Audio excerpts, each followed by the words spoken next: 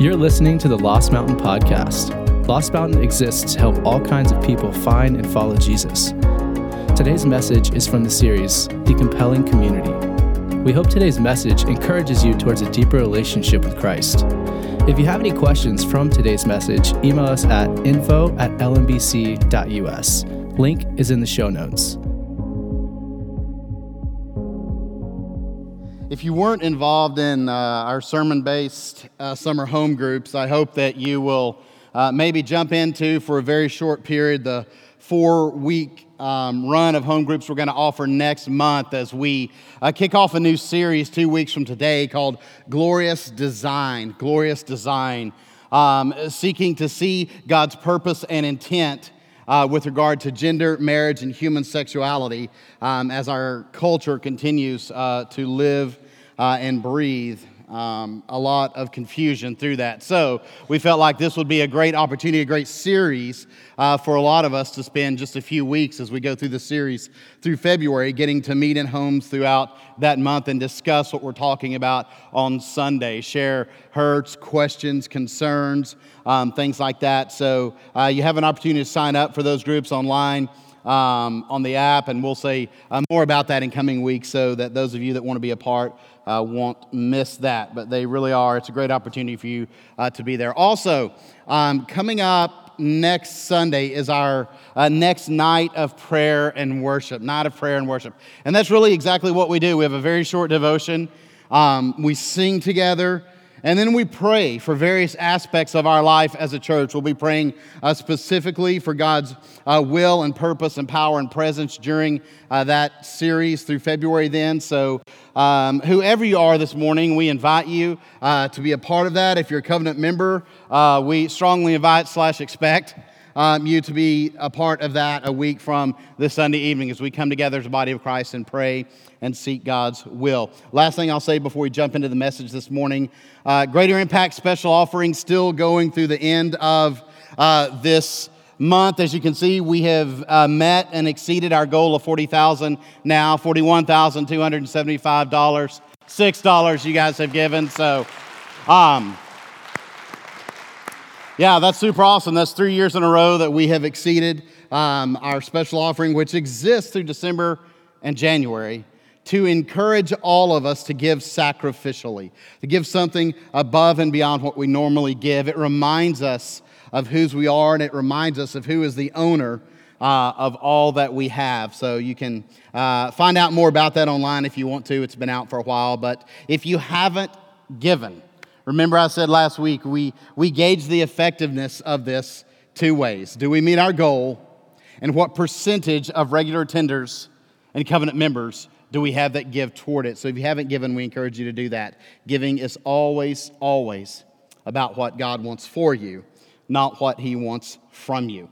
Having said that, let's open our Bibles. If you have one with you, you can follow along on the app in the sermon notes section, or you can follow along on the screen, or you can simply sit and listen as we look at Ephesians, Paul's letter, the Apostle Paul's letter to the church in Ephesus. Ephesians chapter 3, as Paul is addressing some real divisions and issues that are popping up in the life of the church, and he's having to remind them who they are in Christ and why, when they are actively being that, God creates through His power a very compelling community among them in which He is pleased to draw in the lost. Ephesians chapter 3, beginning with verse 4. In reading this, then, you will be able to understand my insight into the mystery of Christ, which was not made known to people in other generations, as it has now been revealed by the Spirit to God's holy apostles and prophets. This mystery is that through the gospel, the Gentiles are heirs together with Israel, members together of one body, and sharers together in the promise in Christ Jesus. I became a servant of this gospel by the gift of God's grace given me through the working of His power.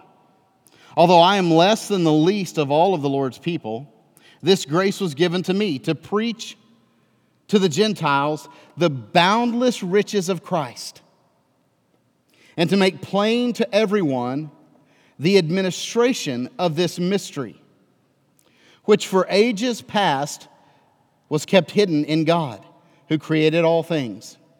His intent was that now, through the church, the manifold wisdom of God should be made known to the rulers and authorities in the heavenly realms, according to His eternal purpose that He accomplished in Christ Jesus our Lord. Now, we'll be coming back to this in a few minutes, but I know when you get kind of to this point in a series that's challenging us to understand the church in new and fresh ways based on God's revelation in Scripture, that sometimes you have to do some clarifying. One of my favorite statements that any professor that I ever had made came from a professor of New Testament theology who said once, and I'll never forget this, he said, whenever you teach or preach on Scripture or theology, you have to say everything all the time, or someone thinks you intentionally left something out. I found that to be very true. So let me give two clarifying statements this morning at this point in the series. The first, if you were here when we kicked off the series, regards this idea of two visions for community that churches have that really result in two different kinds of churches at their heart. A gospel plus community, or gospel plus vision for community, and a gospel revealing vision for community. If you remember, we said gospel plus is where Christian people gather in church and do life together, but they do it around the plus part, around other shared interests or life stage or age or whatever. And so everything that they do and their gathering and most of their life together by those looking in from the outside is naturally explainable, right? It's naturally explainable, just as if a bunch of young New York Yankees fans got together and had great community and great fun, and they shared meals and they laughed and they got to know one another. You'd say, of course, they're young Yankees fans. And when we gather in the church, always around shared affinities, like minds, same ages, same stages of life, same issues, it's explainable. Now, what I need to clarify is we're not saying there's no value in that, right? Don't hear me say there's no value and no time in which we need to be gathered around, like needs, affinities, ages, or stages. Simply that tends to happen naturally. We will drift toward that. Churches have to work in the power of the Holy Spirit to see gospel-revealing community built. We have to actively choose to trust that what God says and reveals in His Word is true. That through the gospel of Jesus Christ, He breaks down all these dividing walls and barriers between us and really does unite us in one. We have to push for that. It's not that the other may not have value, but it is that the other is not a witness for the unique power of the gospel because it is explainable on human terms. The second clarification regards our ability and God's design for us to be a witness, an evangelistic witness as a corporate body rather than just as individuals. Again, I'm not saying you and I aren't called as individuals to be willing to talk with friends and neighbors, co-workers, etc., about Jesus. Simply that in the West, we have so individualized it that we've taken it completely beyond what we find revealed in Scripture. And also, at the same time, have wildly misunderstood, if not just had no knowledge of, the place of the local church, the local fellowship of believers in the act of evangelism, in making visible what is invisible, and what can be made far more clear and far more visible together than your specific life can display on your own. So it's not individual versus corporate. It's individual and corporate, yet corporate is what we have failed to understand or acknowledge. All right, with those two clarifications at this point, let's roll on here. Philip Yancey is a writer. How many of you have read anything by Philip Yancey? The Jesus I Never Knew, What's So Amazing About Grace? All right, about 8.5 of you. Yancey's a good guy to find, a good guy to read. I think you'll find him helpful. But Philip Yancey writes, and one of my favorite books of his is a real small book. It's about 100 pages. It's almost a pamphlet called Church, Why Bother?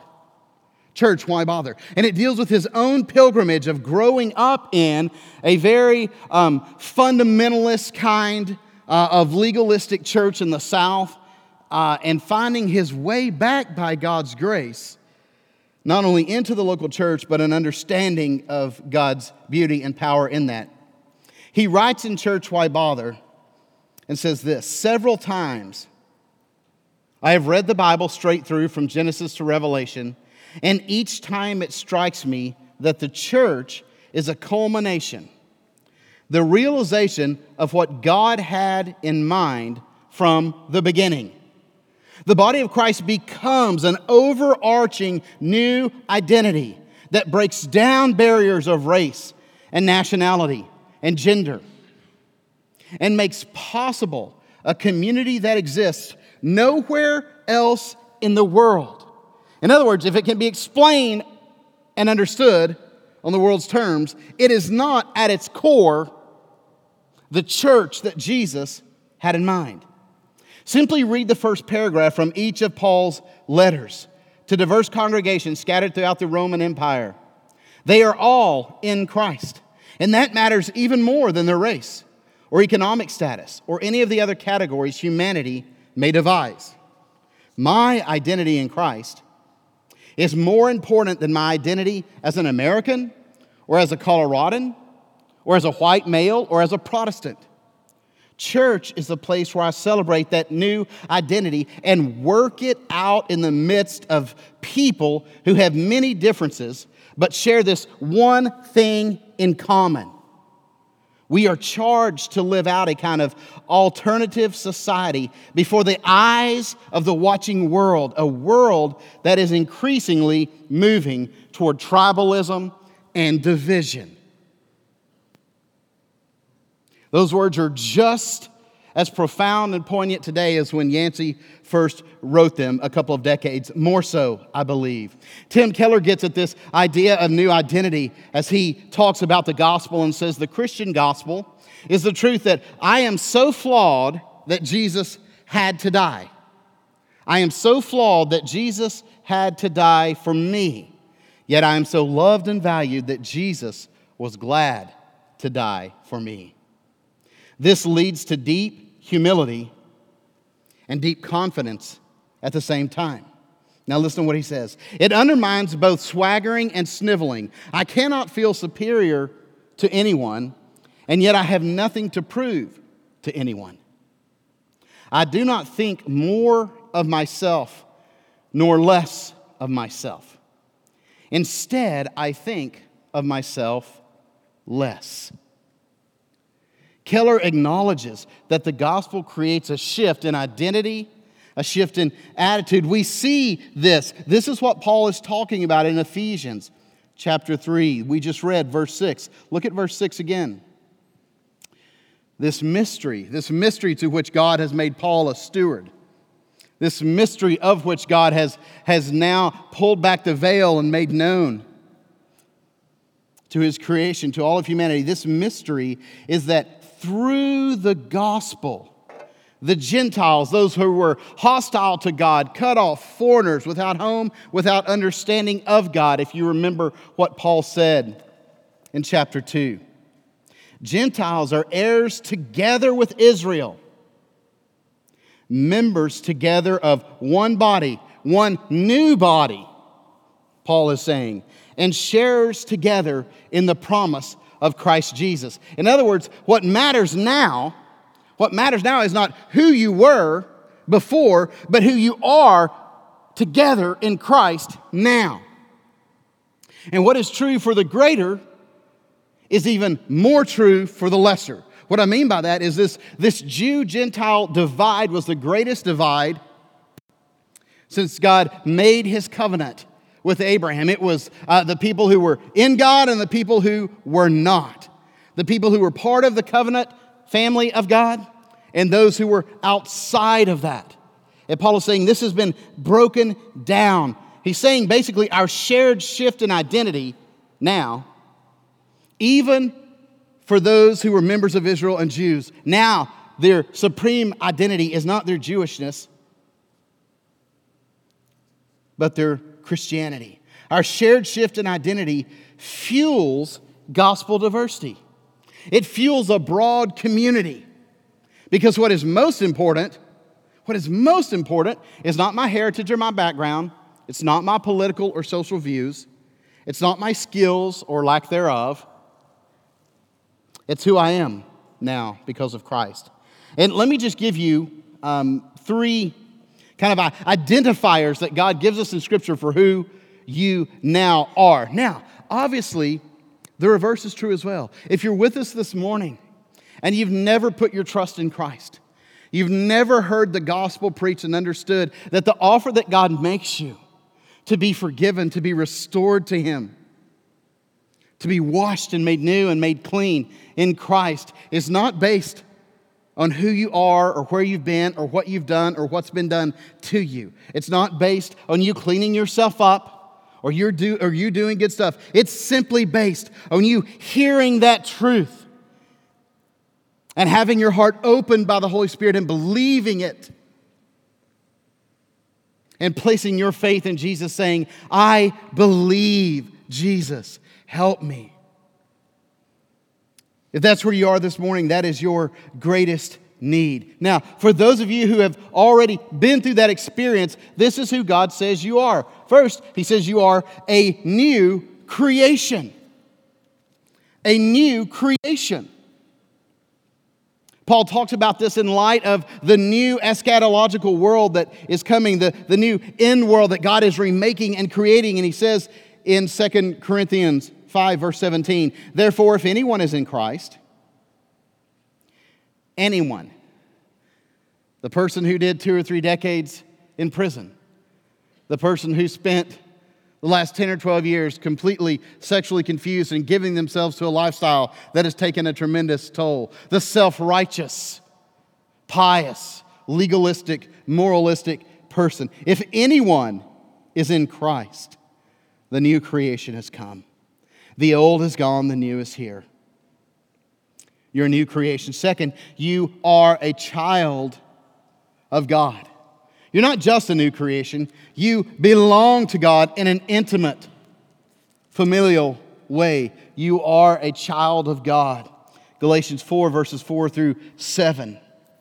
But when the set time had fully come, God sent His Son, born of a woman, born under the law, to redeem those under the law, that we might receive adoption to sonship. Every once in a while, we have 4.5-year-old twins. They'll get mad at us. We're in a season where that happens a lot. I don't know if you parents have ever been through that, where you just wonder if someone snuck crack to your children when you weren't watching. But that's kind of what we're living through right now. And every once in a while, one of them will get mad at us and say, go away! And sometimes we say something like, we'd love to, but we're legally bound to you now. Right? We're legally bound to you. We adopted you. You're ours and we are yours. I didn't plan to say that.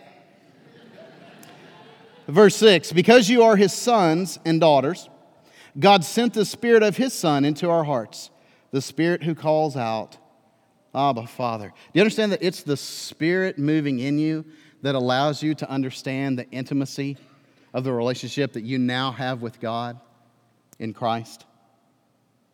So you are no longer a slave, but God's child. And since you are His child, God has made you also an heir, a child of God. Third one that we'll mention this morning, you are united with Christ.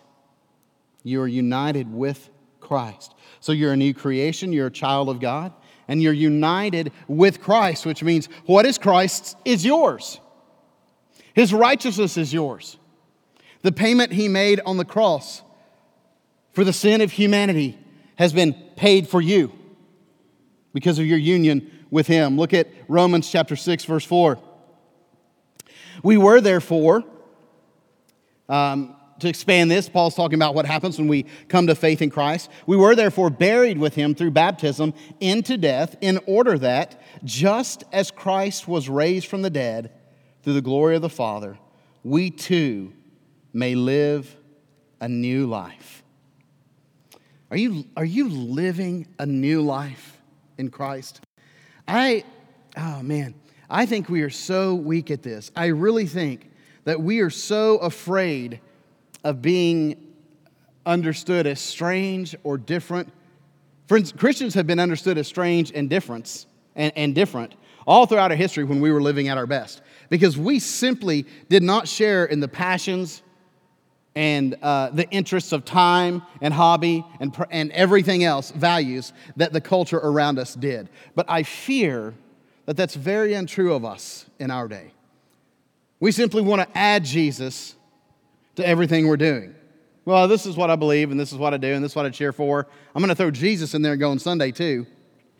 That's not how it works. Verse 5, Romans 6. For if we have been united with him in a death like his, we will certainly also be united with him in a resurrection like his. So this new identity that we have as children of God, as new creations, and part of God's coming full new creation, as men and women who've been united with Christ, fuels a gospel-centered diversity that is not diversity for diversity's sake, but it is diversity that recognizes and witnesses to what God has done in the gospel. And given this shared identity and the gospel work that Paul mentions in chapter 2 of Ephesians, you can turn back there. I'll just read to you and kind of remind you from week 1. Paul says in verse 13, but now in Christ Jesus, you who were once far away, not just of God, but from one another, have been brought near by the blood of Christ. Verse 14 of Ephesians 2. For he himself is our peace, who has made the two groups one and has destroyed the barrier, the dividing wall of hostility, by setting aside in his flesh the law with its commands and regulations. His purpose was to create in himself one new humanity out of the two, thus making peace. And in one body to reconcile both of them to God through the cross, by which he put to death their hostility. See, the issue is, it's not just that outside of Christ we're not alike. It's that we're hostile to one another. Remember, what is true of the greater is even more true of the lesser, of all of the smaller distinctives and differences that we have. You see this. I remember working in the oil field as a younger man and being around a lot of rough, blue-collar kinds of guys. And it was the first time that I realized it's not just that often the educated and the financially well-off look down on the blue-collar and the poor. It is also the case that the blue-collar and the poor look down on the educated and the financially well-off. The educated and financially well-off tend to look at the poor, and if we don't verbally say, it's kind of in our heart, look, they get what they deserve. They don't work very hard. They make terrible decisions. They've made terrible decisions, and this is what we are. And to be educated, we're so unbelievably ignorant of the many forces that create situations of systemic poverty. On the other hand, if you get around rough, blue-collar kind of people, they have the same bias and hostile dislike of the affluent and of educated people. They didn't get everything they got was given to them. They inherited everything they had. They've had all the breaks. They were born here. They look like that, whatever. This is who we are outside of Christ. And Paul says, in Christ, this has all been broken. Now, don't miss this. This has been broken down. This has been destroyed. It's not that we're trying to see the barriers broken down. Paul says they've been broken down.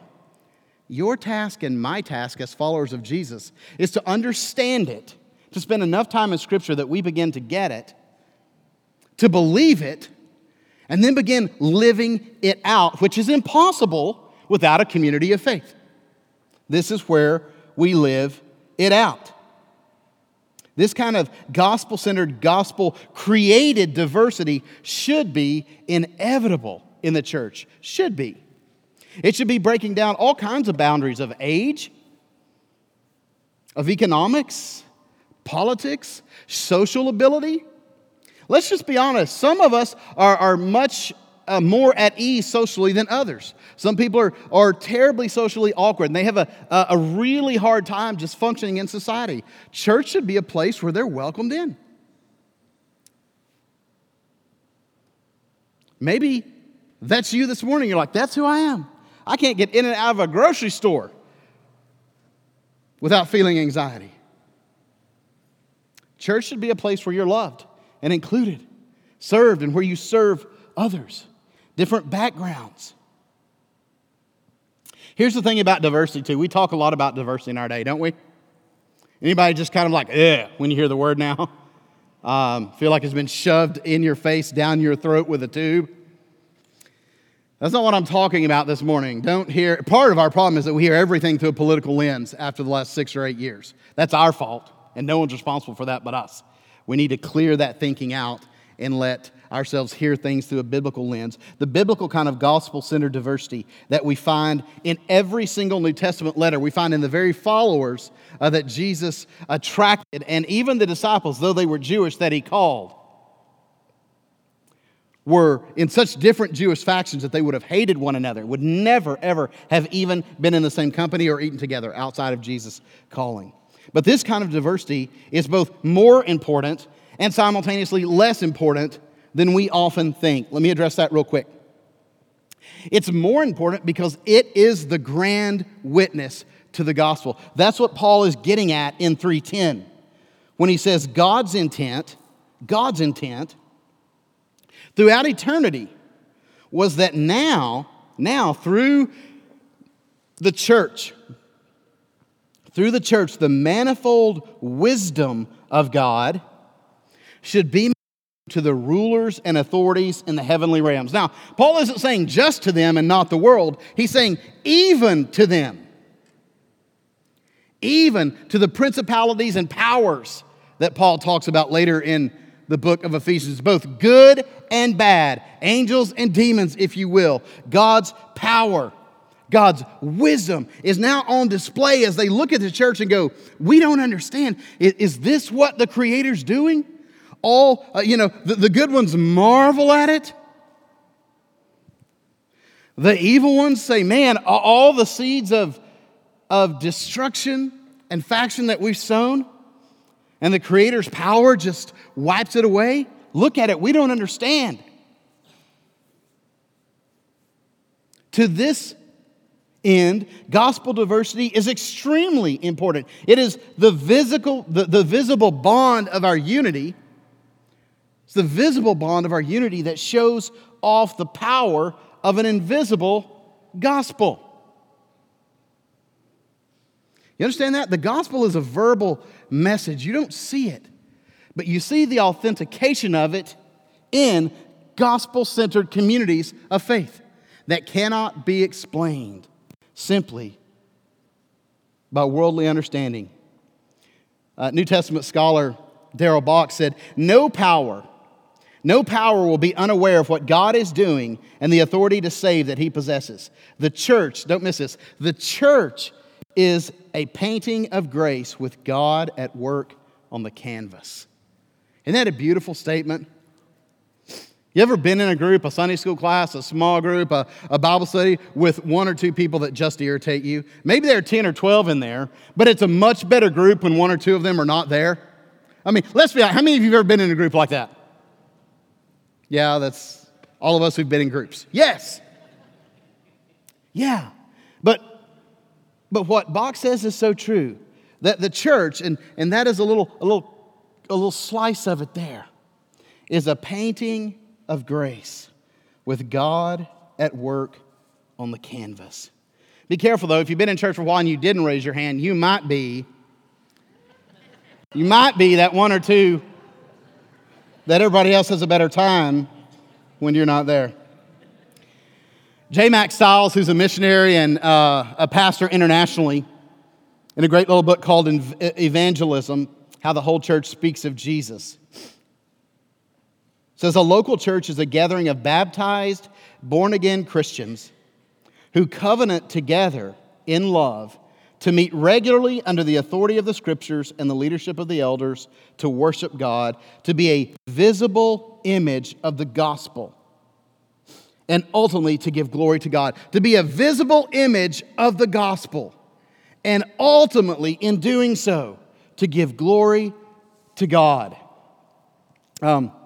Alistair Begg, who has a way with words, in dealing with this passage on Ephesians 3, said this to his church, Parkside, in the greater Cleveland area. Begg said, the Big C church has to find its expression somewhere, right? The global, universal, historic church made up of all believers of all time has to find its expression somewhere. And we know from the New Testament it finds its expression in the little c church, the local church. The local church contains the seeds, or if you like, the DNA of a remade world. This is the idea that we are a counterculture for the common good. The world is supposed to be able to come in. He said in his context, Cleveland is supposed to be able to come in amongst us in all kinds of contexts, whether it's at the Welcome Center, in a small group, at a Sojourners event, or a worship service. Society is supposed to be able to come in and say, oh. So this is an indication, not a perfect manifestation, right? Because we are imperfect people following a perfect God by the power of His Spirit. This is an indication, not a perfect manifestation, but an indication of what God has planned for all of eternity to do. And that is why there are Chinese people and Indian people and black people and white people and bright people and silly people and fat people and thin people and tall people and short people and so on. And somehow or another, they're all in there together. Why? The why is the key. True gospel-centered community that is characterized in its breadth and in its depth will inevitably cause the world to ask why. And Begg says, with all of the normal fragmentation, all of the normal evidences of a fractured world, the seeds of the remade world are present in the local community of faith. That is what Paul is pointing out. And it is God's plan from all eternity to unite everyone under Christ. This is why diversity is more important than you would typically think of in a church, because it evidences the truth of the gospel's work. It's also less important, though, because it is not an end in itself, right? This is, I think, why we've been annoyed the last 10 years, is it's been shoved at us like it is the end. Like diversity for diversity's sake is some kind of grand thing, and it is not. Gospel-centered diversity is effect, not substance. The diversity in the local church, it matters very little in and of itself, but it matters enormously to the extent that it serves as a witness to the deeper reality of gospel unity. It reminds us of Ephesians 2, the verses that we just read, right? That God has taken all these people that were formerly far from Him, far from one another, hostile toward one another, condescending to one another, judgmental of one another, and He's destroyed all of those walls and brought them together in Christ. It's like what the United Nations want to do, but they can never, ever, ever accomplish. God's Spirit does it. And yet there are hindrances. This is why we struggle with it in church. Let me just point out 3 hindrances to you this morning to this kind of gospel-centered diversity that flavors our own lives with Christ and walk with Christ. When you get around people different from you, it's just such a joy to see how they see Christ and their questions and how they come at things. But the hindrances we face, one, we've talked a good bit about it. It's just ministry by similarity, which we tend to do because it works. It brings a crowd. That's age-based, based on marital status, based on profession, based on music preference, which is the worst.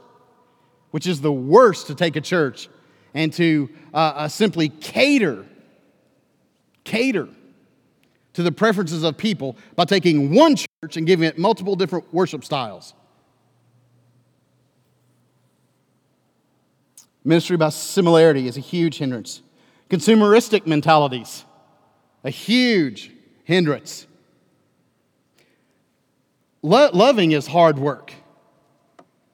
Let's do this. We often do this. How many of you are married right now? How many of you who are married right now would say, keep them up, that loving is hard work? Yeah. Loving is hard work. Being the church of Christ is hard work. We have to sacrifice comfort.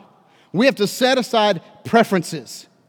We have to realign resources and time and habits to be with one another, to understand one another, to listen to one another. That's what's so insidious about a church divided by music style. It's so silly and reprehensible because it just grabs a segment and says, we're going to cater to your consumeristic taste instead of saying, absolutely not. We will be one church, and some of it you will like and some of it you will not. And some of it the person sitting beside you will like and some of it they will not like because it is not about what you like or what you don't like. Ugh. It is about what God is doing in and through us for His glory, not for your consumeristic delight. I'm going to move on. Third and final one, an invisible majority culture is a hindrance to true biblical diversity. This is hard because culture by its very nature you can't see, right? But you know this. You know you can go to two different chain restaurants and they have very different cultures. Go to two different stores that are the same store, they have very different cultures. This is, when I talk about the invisible majority culture, it's what happens if, let's say we have a young man that always does kind of a pastoral congregational prayer up here on Sunday morning. If we just leave him to his own devices, he's typically going to be praying about young man kinds of things, right? Things that are on his heart. Issues of marriage and family and all kinds of things like that. And what it can whisper sometimes is that this is a church not with younger people in it, but for younger people. That's the invisible culture thing. Or if we only had an older man praying or an older woman praying, they're typically going to pray about things that are on their hearts and minds at their stage of life. And it can say to people sitting out there, oh, not this is a church with older people, but this is a church for older people. Everything we do can say this. In Romans 12, Paul reminds us that we're to treat one another better than ourselves. We're to honor one another. We're to lay down our preferences for the sake of others. It's the accent thing, right? You ever been somewhere and somebody said, oh, I love your accent. And you're like, I don't have an accent. People say, I have an accent. Can you believe that? Everyone else has an accent. That's the culture thing. That invisible culture can be very tough to break down, but all churches have to battle with it. Don Carson, in his book Love in Hard Places, said, ideally, the church itself is not made up of natural friends. It is made up of natural enemies. What binds us together is not common education, race, income levels, politics, ancestry, accents, jobs, or anything else of the like. In this light, the church is a band of natural enemies who love one another for Jesus' sake. Let me give you a little word, just a snippet out of church history. Pliny the Younger was how he was known, was governor of Pontus and Bithynia from 110 to 113. So you're looking roughly kind of 20 years or so after the Apostle John died. Not that long. Some of you have shoes older than 20 years. Some of you have t-shirts older than 20 years. Sharon throws mine away. And he writes this letter to Emperor Trajan, the Roman emperor at this time. And we have preserved for us a series of letters back and forth. And one of them is dealing with Christians, with these new Christians. And you get an insight into how they were seen and what they did. These are our ancestors, right? And when trying to decide, when do I take them to court? Do we kill them? Do we just thrash them? What about the women? There's a lot of women too. Do we do the same to them? What do we discriminate based on age? Pliny says this. He says, I therefore postponed the investigation and hastened to consult you. He's writing to the emperor. For the matter seemed to me to warrant consulting you, especially because of the numbers involved. They just kept growing, right? They just kept growing. For many persons, now listen to this, right? Listen to this and filter it through Ephesians 3:10 and gospel-centered diversity as a witness to the world. For many persons of every age, every rank, and also of both sexes are and will be endangered, meaning endangered when they come at them. Because he's saying this thing is spreading up and down, side to side. We can't stop it. We don't understand it. For the contagion of this superstition has spread not only to the cities, but also to the villages and farms. He's like, I don't know what to do. It's going everywhere. It's men, it's women, it's young, it's old, it's rich, it's poor, it's royal, it's peasant. Everybody is coming together and worshiping. We don't understand it, and we don't know what to do with it. Leah Hurtado in Destroyer of the Gods said early Christian religious identity was distinctive from other kinds of religions in that it replaced all others for its devotees. Their identity now was in Christ. They were brothers and sisters. Didn't matter what they'd been before.